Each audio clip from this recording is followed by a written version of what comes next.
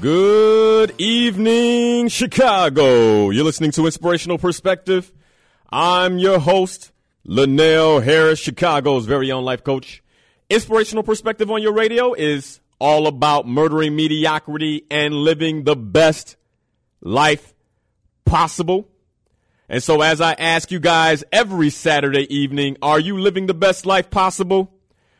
And this is the place to stay tuned, because that's exactly what we will be talking about this evening. Well, tonight I'm sharing part 3 of my new series on defining the 21st century and the impact of globalization and diversity.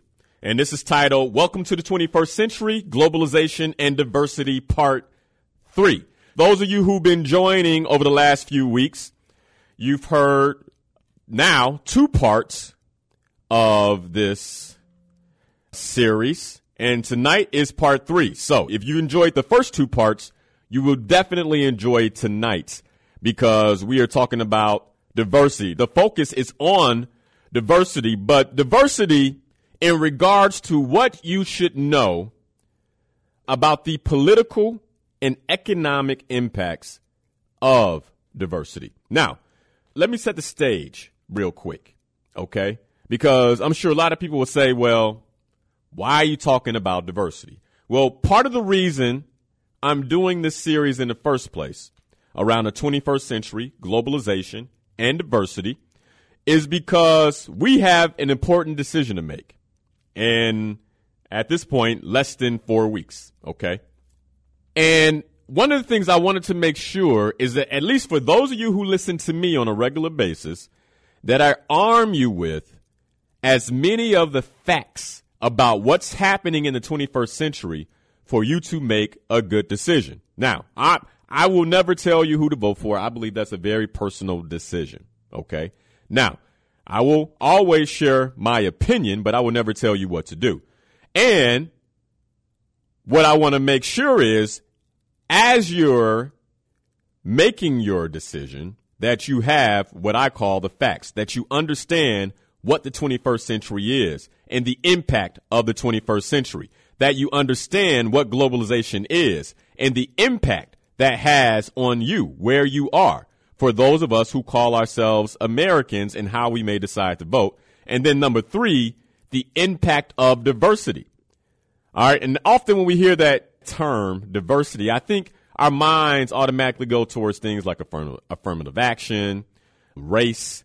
And I'm going to tell you why you need to think much broader than that on this particular topic tonight. So you definitely want to stay tuned. Okay.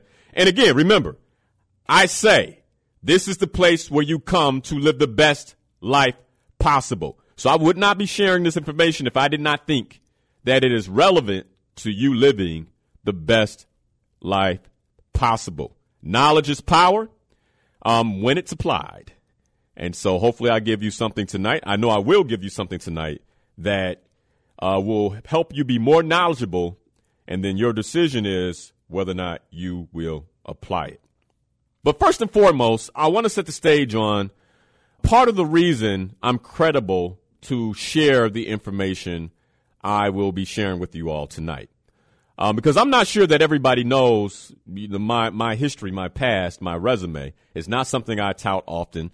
And what you all do know is that I'm a life coach. But before I became a life coach, I spent 16 years in global business, international business. I've had the opportunity to visit over 40 countries, 260 cities around the world, some of which may have been just on vacation, some of which, were business. I was doing business. And so tonight, as we talk about diversity, I want to provide a very global perspective from that experience. Now, the other thing that I don't talk about often is that I served in the capacity of Chief Diversity Officer for about 4 years for a Fortune 500 company. Okay.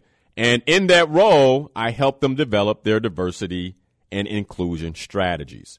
So some of what I'm going to be sharing with you guys is a little bit extracted from my professional experience, a little bit extracted from talks and speeches that I've given across the country, some of them globally, and a little bit of what I've learned in business blended into what I believe will be information you want to have moving forward in the 21st century. All right. So if you weren't with us for the first two shows, I want to run over real quick what we talked about on those shows.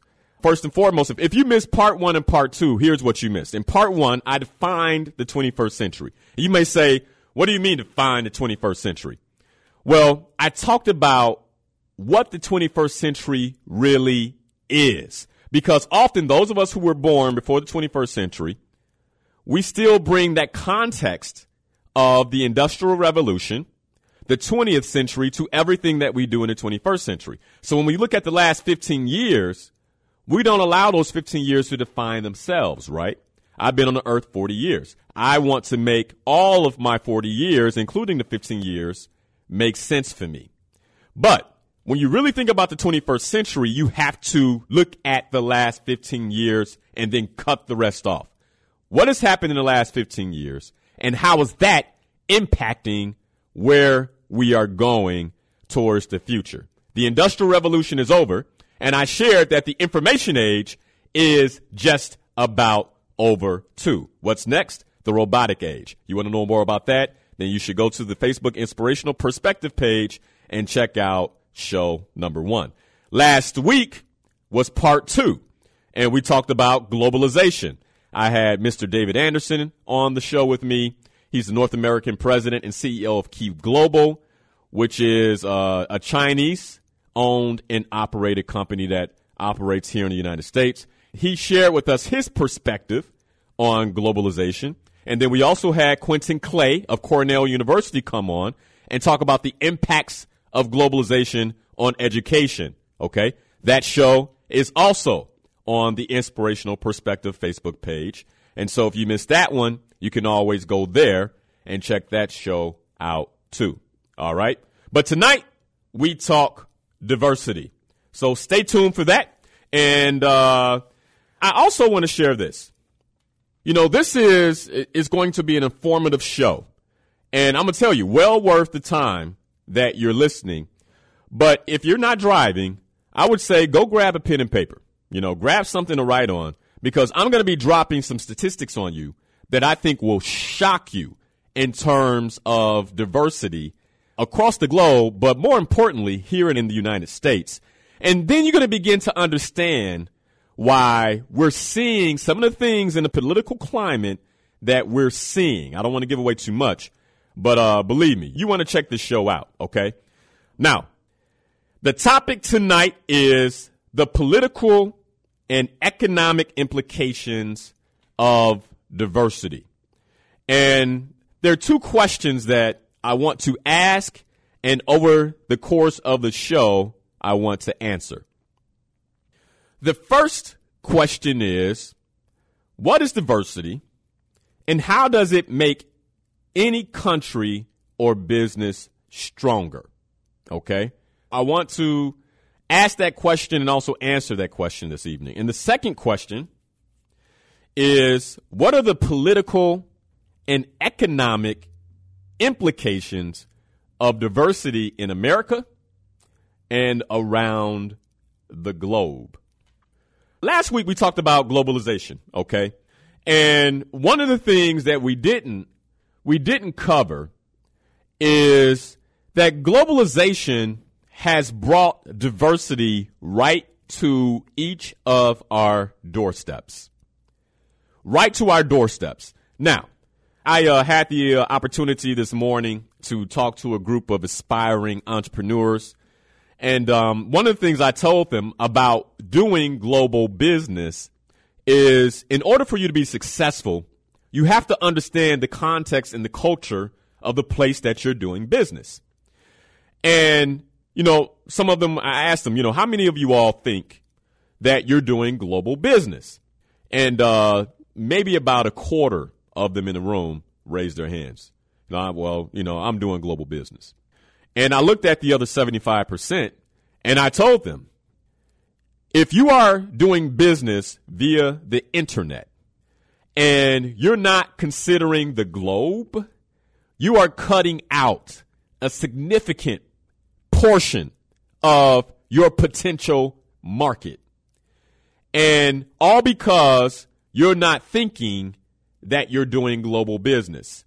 And not just because you're not thinking it, some of us aren't prepared to do global business because we haven't learned how to accept variety. We haven't learned how to operate with people who are different. We haven't learned to get curious about things that we don't understand.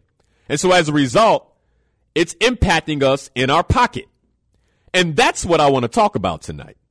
I want to talk about the economic impact of diversity and why you understanding people's difference, respecting their difference, regardless of the color of their skin, because there are some people who have the same skin color as you who are different. And we have to learn how to understand and respect them, because if you are looking to do any type of business, if you are looking to be successful in your job, your ability to navigate that difference will be crucial and very important. To embrace diversity is to embrace difference. So when I say the term diversity, especially for those of us who are women or minorities, people of color, right away we get hopped up. But what I want you to do tonight is to begin to look at yourself, because it's real easy to point fingers at other people and say, well, I get difference. I am different. No. Do you really get different? Because as soon as somebody different, even if they look like you, begins to say something or do something that offends you, all of a sudden, your ability to navigate difference disappears. And that's what I want to talk about. And I want to talk about why it's so important, not just for you, but across this country. But first, before I do that, let's talk about what diversity truly is, okay? And what diversity is it's identity. It starts with identity.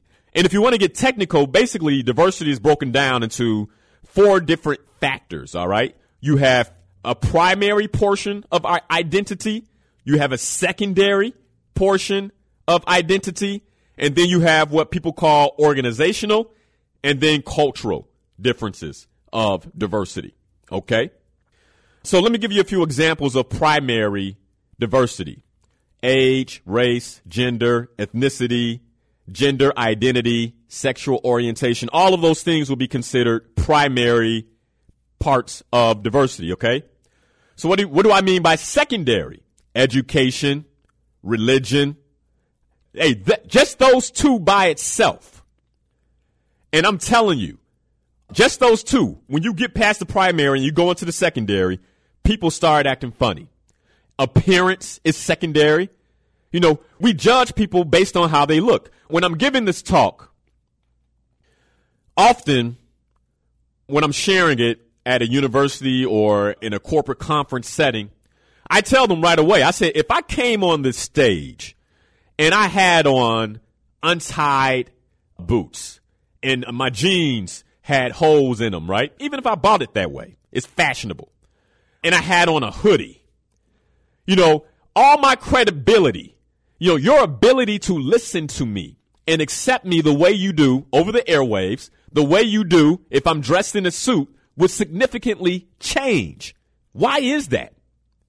The reason is because appearance, that secondary boundary of diversity, all of a sudden it begins to play into my subconscious bias. Because the last time I checked, somebody wearing a hoodie and tattered jeans with unlaced boots ain't up to nothing good, and they don't know nothing, right? That's the stereotype. And so all of a sudden, if I'm dressed that way, my credibility is gone. It's gone. Why? Why don't we sit back and choose to listen first? Why don't we get curious about what's being said before we draw some type of conclusion? That's the question. So that's the secondary part of, I didn't even go into all of the different factors of this in regards to secondary. Working style, language style, geographic location, communication style, all these things fall into the secondary parts of diversity, okay? And then in organizations, you have level, tenure, industry, location, all of that.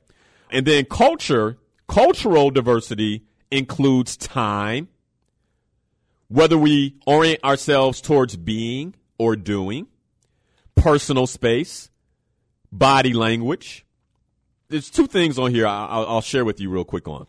Time is cultural. And I remember I had this conversation before. And I had this conversation before around time. And I talked about how time is cultural. And, you know, sometimes we talk about CP time, colored people time. You know, we can't show up on time. You get island time. When I was doing a lot of work in Jamaica, living in Jamaica, they would say, oh, you know, they're on island time. And, you know, what is that? You know, why is it that, you know, when you're working with a group like this, you know, time is not necessarily respected the same way it may be in a different culture? And what it comes down to, believe it or not, is in a Caribbean tropical culture, time does not dictate whether you live or die. If you plant your seed today, then it will grow. If you plant your seed tomorrow, it will grow. Why? Because the sun still rises and the sun still shines. The temperature is relatively the same all year round, and so I grow when I choose to grow. Now, if you move to a more northern climate where time matters because you have seasons, this is why, you know, time is such a big deal in the Euro-Caucasian culture. Because if they didn't plant on time, they would die. Because winter would catch them, the frost would catch them. And so when you think about diversity in culture, it impacts even how we think about things like time. And so if you're someone who has a Euro-Caucasian background, you may want to get curious about why someone's not on time. They may not always be trying to disrespect you. Again, looking to understand one another. The other thing is around personal space. When I spent a lot of time in India, one of my favorite stories is I remember, you know, getting off the plane. I had my backpack and all my important stuff is in my backpack, right? Everything I wanted to keep close to me. And I'm getting off the plane and this gentleman is leaning on my backpack. And I'm like, I turn around, I look at him, like, man, what are you doing? He kind of looks at me and he kind of gives me this, you know, little nod. You know, Indians have this way of nodding side to side. It means yes, no, I don't know. It means everything, right? You have to be in the conversation to understand the context. And and so anyway, I turn around, he does this little nod, and I turn back around and he leans right back on my backpack. Then I began to observe everyone else on the plane. And there was no personal space. They were all up on each other. Basically stacked. And so at that point, I realized, okay, this is a cultural thing.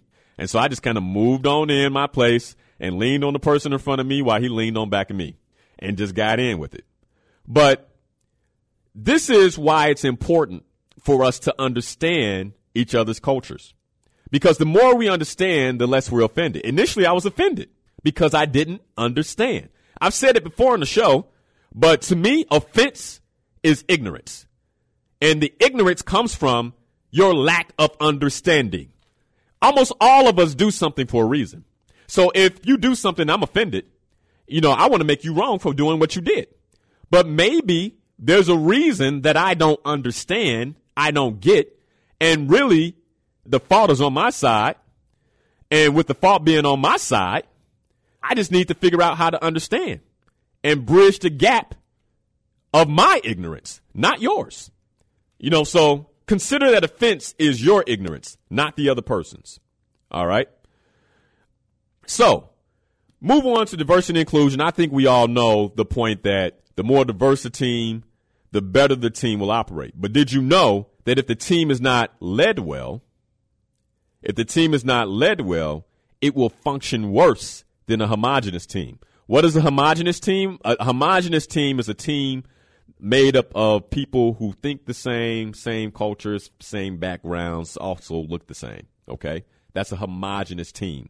You can say in a lot of ways that the majority of CEOs in the Fortune 500 are homogenous, if you get my point. Okay, so a diverse team managed well can outperform a homogenous team, but a diverse team managed poorly will not.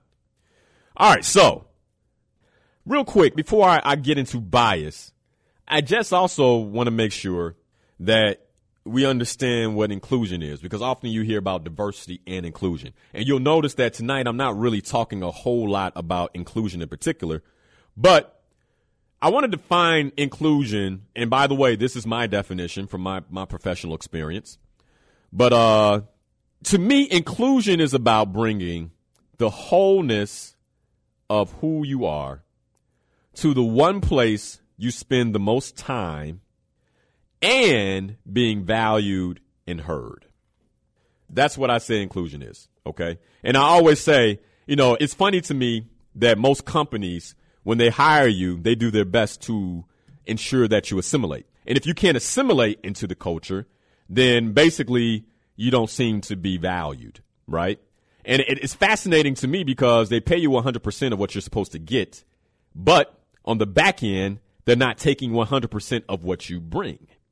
And in my opinion, that's one of the reasons corporate America finds itself in the situation that it's been in consistently over the last decade, especially in the 21st century. I mean, results are volatile, right? Up, down, up, down, up, down. And to me, it meshes with the inconsistency of how most corporate environments think about their workforce and even accept the wholeness of who the people in their workforce are. I think it goes hand in hand, and you won't see solid results. Matter of fact, you see some companies that have solid results, and typically it's because they are embracing the wholeness of what people are bringing to the workplace. But if you're a leader and, think about this, are you really embracing the people who work for you fully? Do they have to assimilate to you? Do they have to communicate the way you like? Or can they be them and then bring their genius to you, however it may be, and you accept that wholly and take it and implement what, you can't implement everything, but implement what makes sense. I can guarantee you, if you're that type of leader, you will be successful. You will be very successful. And if you're a leader that's struggling right now, it's likely you're not doing those things. All right, so what gets in the way of our ability to truly understand someone else? I talked about it earlier, but one of those things is bias. Bias. And we all have bias. I have bias. You have bias. And it's interesting. I told this story, and it's funny. People looked at me like, wow, I can't believe you're telling this right now. But I'm about to tell the story because I want us to take a real good look at bias. And one of the places, when I talk about diversity, I talk about race. So y'all just need to strap on your seatbelts and get with it, okay? But one of the stories I tell is of a transaction I had with a brother, okay? And my furnace was, I have a boiler in my house. And my boiler went out, and I wanted to find someone to fix the boiler. And I wanted to find someone that looked like me, okay? And so I went out, found this person. First time he had ever done some work for me. He came over to the house, and he fixed, quote, unquote, the boiler, okay? Now, after he left, the boiler stopped working. And right away, I did what, if a white person had done this, you all would be like, I can't believe it. But first thing I said is, oh, man, that brother got over on me. He got over on me. It's the first thing I thought, right? It was my bias. Now, before you judge me, understand where the bias comes from, okay? Because you guys hear me talk all the time on the radio about inputs. Your inputs become your outputs. You hear me talk about that all the time. And the media paints the black man, and I can say this with certainty, paints the black man in a way that has you distrust, second guess, in some ways almost criminalize him. Okay? So as soon as I began to have those thoughts, I had to check myself. Wait a second. Why am I thinking that? I need to call him and tell him the furnace isn't working before I write him off. And so I gave him a phone call. Okay? When I called him, he said, oh, man, I'm sorry that's happening for you. The next day came out, found the problem, which happened to be something else that he didn't have anything to do with it. And I tell you, I know a little bit about it. He didn't. Fixed that for me. And since then, I've had no problems. But what came up was bias. What came up was bias. And so one of the things I'm going to tell you guys is we have to do a better job checking our own bias. What bias do you have when you see someone that doesn't look like you? You know, what bias do you have if you see someone who is a Muslim dressed from head to toe in the traditional shrouds of an Orthodox Muslim? Like, what goes on in your mind? We got to check the bias because the media will tell us what to think. What I'm telling you is think what you should think based on that person, based on that individual. If you're curious, ask questions. Hey, you know, why do you wear that? Why is that important for you to do? Why is it important that you all cover your faces? I'm just curious. Get curious. And if they don't want to answer the questions, that's fine. But I guarantee you'll find someone that does. And when they answer the questions, you will learn. And as you learn, it actually closes the gap of your ignorance. And the tighter the gap of your ignorance, the less you will be offended. Okay? All right. So that's what I'm going to share on bias. Now, I want to share with you guys some economic impacts of diversity because diversity has economic impacts. And I'm going to share a couple of corporate America stories with you guys that I think you'll like that demonstrate this. And one of my favorites is about Gerber, the baby food company. Okay. I'm going to tell this story real quick because I want to spend some time on Whirlpool too. But Gerber decided that they were going to sell baby food in the South African market. And they do such a good job selling food all over the world that they didn't need any type of consultation. So what they did is they went into South Africa, put their food on the shelf, and expected it to sell. Baby food, right? And it wasn't moving. They were selling very little. And they couldn't understand why.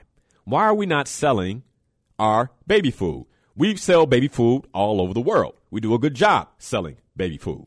Okay? Now, finally, they decided that, well, if it's not selling, then maybe the reason it's not selling is because we have a white baby on the can.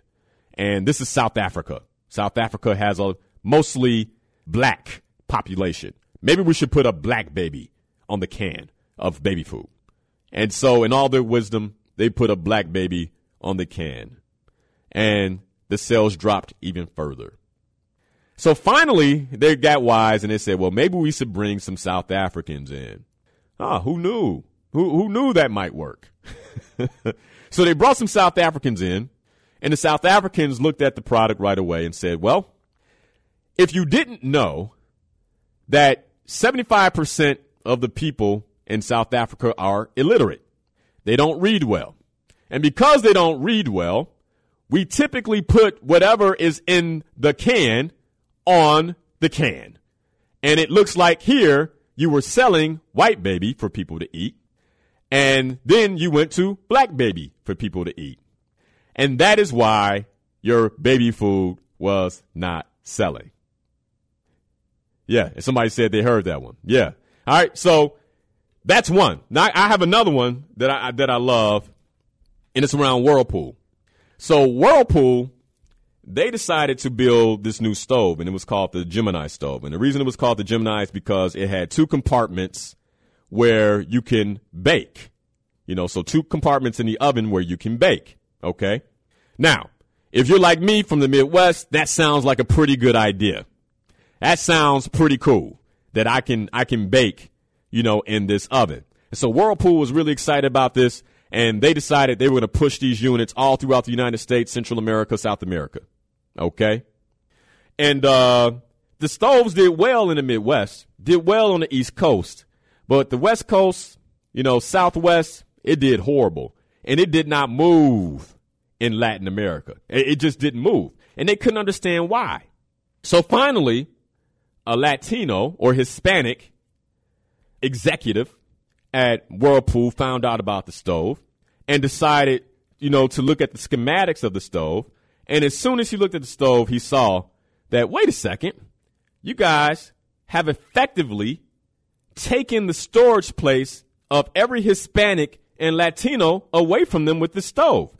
We don't use the oven. All of our cuisine is cooked on top of the stove. And so as a result, you've taken away our storage space. We put our pots and pans that we don't use in the oven area.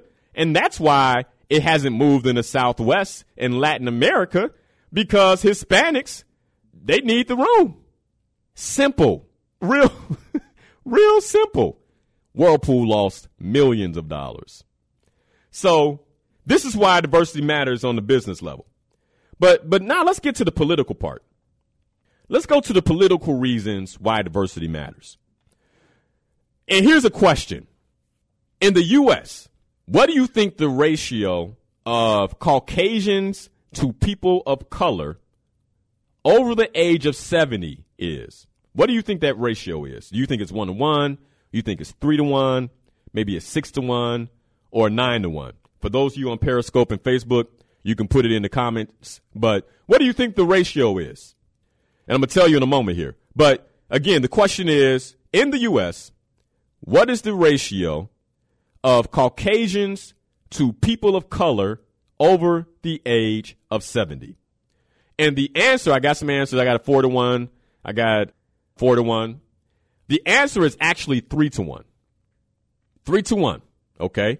So over the age of 70, Caucasians are 75% of the demographic makeup. All right. Now let's switch it. In the U.S., what is the ratio of Caucasians to people of color under the age of 14 years old? Under the age of 14. And here are your options. 1-to-1, 2-to-1, 3-to-1, 4-to-1. And I got some answers here popping up right now. I'll say the question one more time. You guys can type in the answers on Periscope and Facebook Live.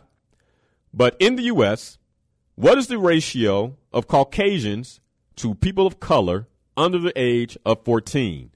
All right, I got a 2-to-1. The answer is 1-to-1. 1-to-1. Now, what does that tell you?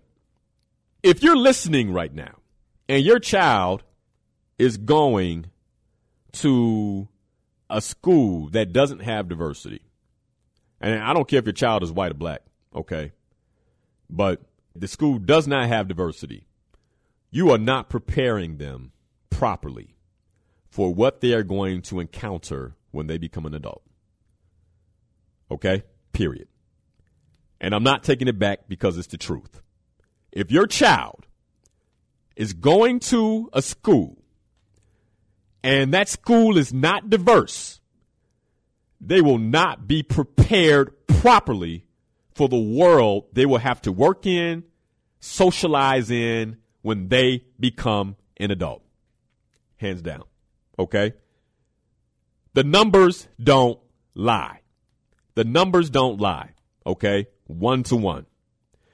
And here's how, this is one of the reasons. This election here, these kids are 14 years old.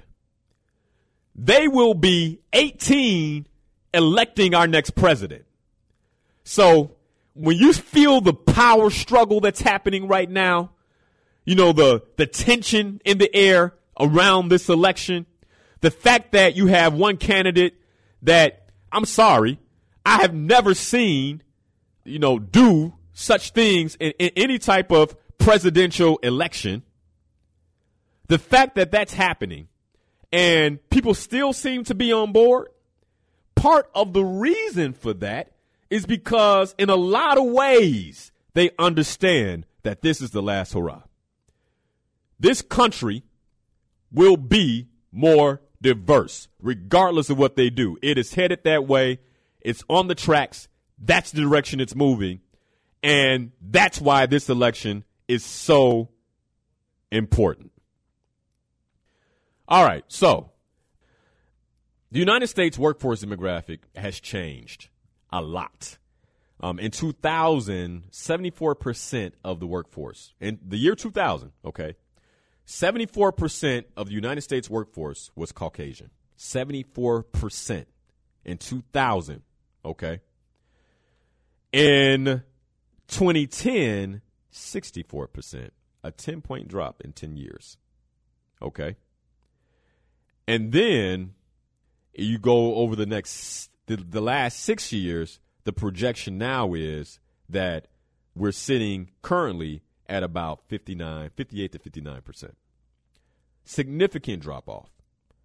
And so again, with this, you'll begin to see a shift in purchasing power, okay? Because when you have larger groups of people who are making money, they're making more money as a group, they have a different level of purchasing power. African Americans in particular, our purchasing power in 2017 will be $1.3 trillion. Okay? $1.3 trillion. All right? Asians are sitting right underneath the trillion. Hispanics are bumping up against $2 trillion. Okay? This group here, hey, they got a lot of buying power. A lot of buying power. So again, those of you who are in business and you're like, I don't need to learn Spanish. I don't care what they saying. Yes, you do. You want to make money? Yes, you do. Hey, I'm telling you, my wife and I have been talking about picking up multiple languages. You know, hey, if I can get my Spanish right, I'll be on a Spanish station talking the same stuff to them that I talk to y'all. Okay? Because you're looking at it right now. Right now, they're sitting at 1.8 though. Okay?